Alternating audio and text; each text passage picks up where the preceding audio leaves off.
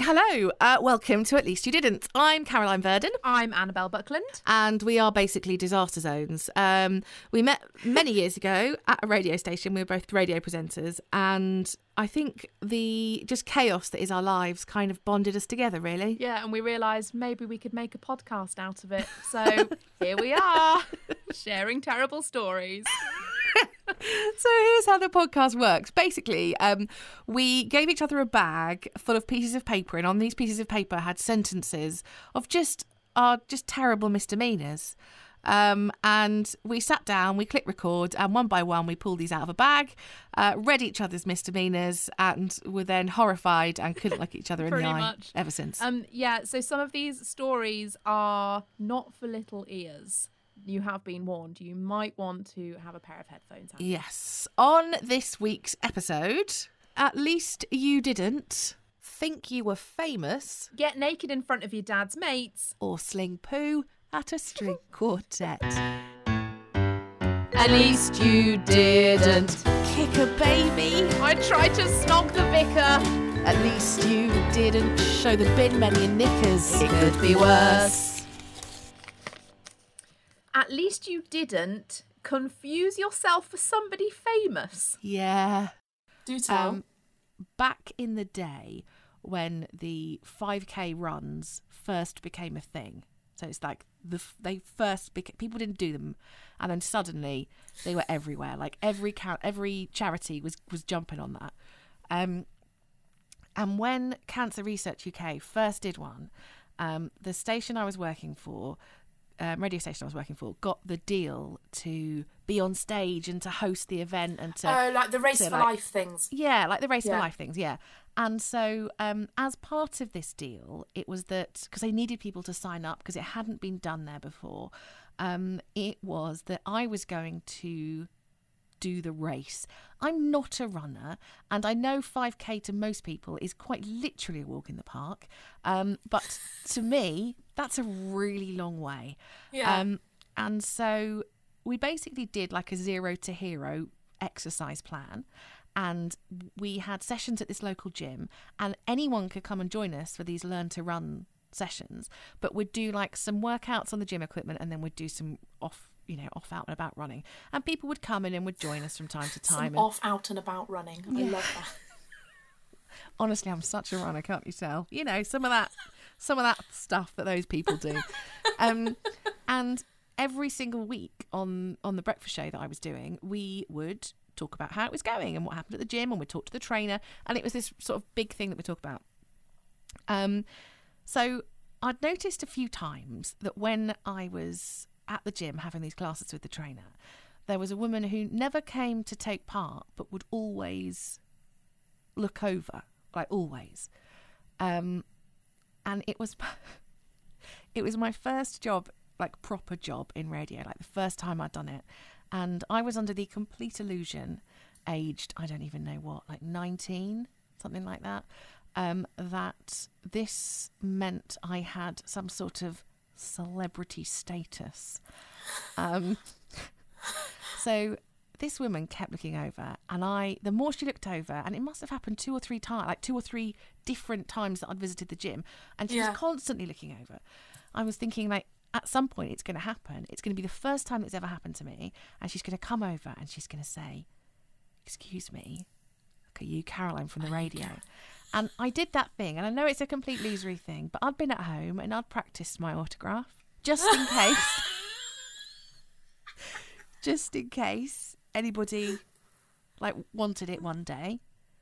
And I thought this was going to be the moment, and I was going to remember it because it was going to be like the first time anyone had asked me. I thought, this how nice, it won't come out of the blue. It's sort of been building up, like I was sort of really enjoying, like getting ready to enjoy the moment. And I had a session, and again she's looking over, and then I used another bit of equipment. I noticed that she's looking over, and I finished the session, and I went to go and get changed afterwards, and I'm in the changing rooms, and I've had a shower, and I've got just a towel around me, and in she walks, and she says, excuse me, and I think, here this is the moment we go, like just like picture this, like, keep this as like a memory. This is going to be so amazing. And I was like, oh, hi, yeah, hi. How can I help? Hi. Yeah, hi. Yes, it is me. Yes, it is me. And she says, do you mind? And I'm thinking, giving her an autograph is going to come. Do you mind wiping the gym equipment down when you're done? It's just that I've noticed that you sweat a lot.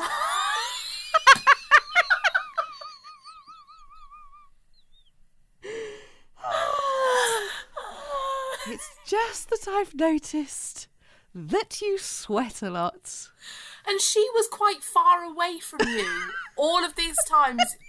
All the time you've been telling the story, you've always said she was further away and she was looking over, so she has noticed your sweat from afar. Yeah, and presumably noticed it on the gym equipment from afar. Like I've left it. Like I've left some sort of horrific sweat puddle.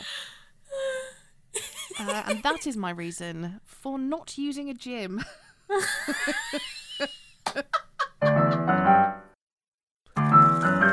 Okay.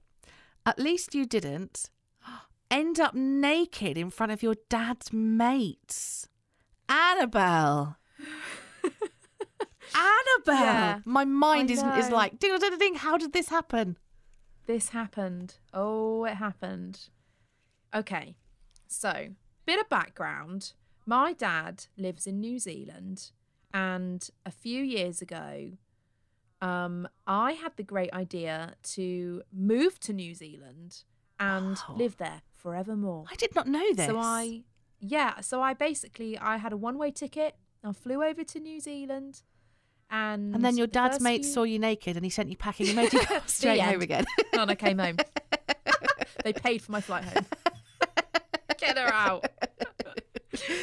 So I was in New Zealand, in a new country, no friends of my own age. And my dad has got quite a lot of, I don't know how, my dad's got quite a lot of young friends. I do know how. He married a younger woman. Okay. Yeah, so I went over there and I was living with them and their baby at the time, trying to fit into this little ready-made family, and I had no friends of my own. I didn't have a working permit at that point. I think my dad was trying and help me fit in a little bit, and had arranged for me to go out on this trip with two of his friends. They'd got this boat that they owned. We were going to go out all day on the boat. We're going to go and have some food. It was going to be a chance for me to have something to do in this new, exciting city, and I was absolutely buzzing. So I was, planning my bikini, what I was going to wear on the boat, because they told me we've got this big tube, like this great big inflatable donut that you sit in the middle of. They attach it to the boat. I've always wanted to do that. It's really fun, and I love anything like that. I love it. So I was, super excited. In my mind, it's like Dodgems, but on water. Yes, exactly that. So I sat in the tube, I put my hands on the handles, my legs dangling out over the front of the tube, and they revved the engine up and off we went, and I was loving it. They were thrashing me around, turning really sharp corners, and it was all fine sitting in the tube, no problem. So they said, right, Annabelle, flip over, dangle your legs off the back and hold on, go on your tummy and hold on out in front of you onto the handles. Oh, this is brilliant. Bring it on. I mean, whenever I've seen people do it, they've just been sat in it. I've never seen people dangle off the back. Already, this says danger. This is New Zealand. It's adrenaline sports. Okay, I'm an athlete. You've got new friends. You'll do anything they tell you to do because, they're not 70. Please be friends with me. I'm so bored all the time. I'll do anything. So I went on my front. I held onto the handles. They revved the engine and off we went. And it was a laugh. I was screaming my head off, loving life. Then they cranked it up a notch and I started to feel some movement down below. What? Not my bowels. This was going to go in a hole. No, No, not like that. Okay. I didn't soil myself. On this occasion. So I felt movement down below in the form of my bikini bottoms started to feel a little looser than I would have liked. No. And basically, with the force of the water that was going underneath me, that it was slowly rolling them down. Oh, no. So I then started to try and yell to the guys on the boat, slow down! Slow down! And they were so far away and it was so loud that I think all they heard was, oh my God, I'm having such a great time, go faster! Scream if you want to go faster. And then I thought, then I swear they went even faster. So I just continued to scream at them, stop! Stop! My pants are coming down! So what I did was I crossed my ankles together so tightly, and I thought, at least if they come down, I can stop them from flying off. Yeah, they're retrievable. Clever. We carried on going, me screaming, them thinking I was having a brilliant time, me actually having a breakdown. And in the end, I just had to let go. It felt like I went flying backwards. And they then turned the boat round, but they brought that boat round so quickly, considering how far away it felt like they were, because I was still scrabbling around by my ankles. Oh no, did they see? It took me a good few seconds to just turn the right way round again. Oh my God. So your bum is... My bum was completely... and had been for what felt like minutes. So basically, you know, any seagulls flying over or any other families out trying to have a lovely day out at the beach? Oh, plenty, probably. I blocked all that out. And they they brought the boat round and they're like, did you have a great time, Annabelle? And there's me fumbling around underneath the water. Like every now and then my head just drops beneath the surface because I'm trying to untangle and unroll my bikini bottoms that are clenched around my ankles to pull them back up again. And the water's very clear over there. I was going to say, there's no pollution really, is there? No. And suddenly you're going, oh, where are the oil refineries? So I was just like, don't look at me, turn away. So when your dad went, how was your day? I'm not talking about it. Go to my room. We're going rock climbing next, fully clothed. At least you didn't sling poo at a string quartet. So, we were on holiday in Spain, and Arthur, our little boy at the time, was, 2 or 3, something like that, and we were knee-deep in potty training. And one of these things that I swear were not around when we were kids, but that seems to be popular now, it looks like a little suitcase. It looks like you're carrying around a little suitcase, but what you're really carrying around with you is a potty with a lid on it, so that if ever your child needs to go, they can go. Sorry. You're carrying around a bog. Yeah. That looks like a suitcase. Yeah. Our one looks like a ladybird. It's red, got a little face, got some black dots on the top. That's revolting. Yeah. But, you know, when they need to go, they need to go. And, it's better than the alternative. Yeah. Anyway, we're on holiday. And we were in Spain somewhere. We went to this place called the Caves of Drac. And it was basically a massive cave, and you got to wander through it and see the stalactites and the stalagmites, and it was all lit up pretty, and it was fun. Lovely. But the really cool thing about this place is that you get to a point where there's an underground river. An underground river? Yeah, so you're in the cave, okay. Right. And there's this insanely tranquil, ever so slow flowing underground river. And on one side of it, there's like a big cave wall that goes all the way up to the ceiling. But the other side of it, they've put in loads of benches, like a little auditorium. Oh my God. And that sounds heavenly. Honestly, it was just amazing. And so you sit down on these benches, and there's maybe, 80, 100 people per little tour group. And then they turn the lights off so it's pitch black, and then slowly little candle lights come on everywhere. It's proper, insanely incredible. And then in from the right comes this boat, and this boat is being rowed by someone, but inside this boat is a string quartet. Oh my gosh, how romantic. How romantic. And they are playing, I don't know what, something classical, and it's beautiful. And did you have Arthur with you at the time? We had Arthur with us. Now, this was a struggle because everyone wants you to be quiet, and he's 2 or 3. And when we sat down initially, he was like, "Oh, mummy, look. And this woman in front of us turned around and went, shh. Aww. So it's, we were under pressure for him to be quiet. Yeah. So I got the snacks out. Rob took control of the potty, and he put the potty on the seat next to him. And I've got Arthur on my lap, and I'm just feeding this kid snacks.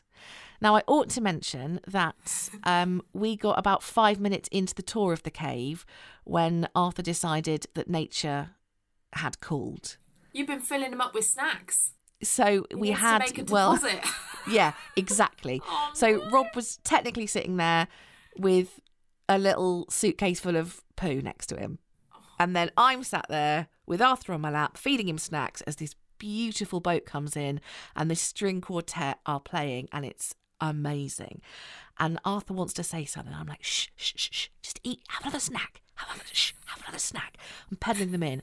And he decides he wants to go and sit on Daddy's lap. And he's doing that thing that kids do when they want something and they're going to get their own way. So they go rigid, so you can't hold them anymore. So their arms go in the air, their legs are straight down, and they're like a board, absolutely stiff as a board.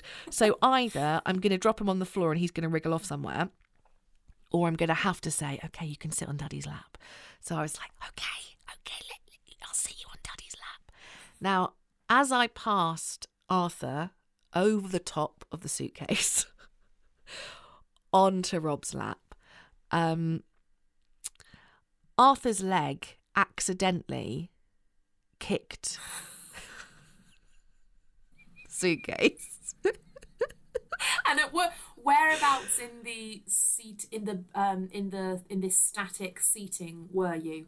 Oh, right at the back, mate. Oh, of course you were. Right at the back. Now, because we're in a cave, there's no soft carpets for this to land on when it inevitably falls off of the bench. So it lands on the rock, and it lands with an absolute thud. Everyone turns round and we are mortified. It pops open. Oh, God. As it lands with this thud. And then because the whole thing is sort of raised and tiered so that everyone can see, it starts sliding down. And all you can hear in this essentially silent cave, apart from this beautiful string quartet, is as this horrible plastic open potty full of poo swings its way and slides its way all the way down this hill. And then basically when you get to the bottom, I don't know how it dodged people and legs, but somehow it dodged people and legs because it didn't stop. It just kept going. And when it got to the bottom, now luckily, okay, it is pitch black, and this is our saving grace that I think people may not have noticed what it was. But when it gets to the bottom, there's a thud. And then there's a splash. Oh, no. And then the music goes a little bit awry. And I can only imagine what happened there during their live performance. As a floating shit goes past their boat. Was that deposit that my child had made earlier? Oh, Ended up as, I don't know, a tip. Oh my God. Hideous. I will never have children. Ever. I don't know how you coped with that. I'm guessing you didn't get it back. Denied all knowledge. and just left. Who would do that? Just pretended not to notice it. Just kept on walking. Come on, Arthur. No, but my... Come on, Arthur. Let's keep going. No, but my ladybird. Come on, Arthur. At least you didn't kick a baby. I tried to snog the vicar. At least you didn't show the bin men your knickers. It could be worse. Our episodes are out every single Tuesday, and on the next episode, at least you didn't practice being a beautician on your own face. Forget the fundamentals of running. Or humiliate yourself in front of a gladiator. If you've got a story to rival any of ours, come and find us on all the socials. We are at least you didn't on everything. Thank you ever so much for listening. I've been Caroline Verdon. I've been Annabelle Buckland.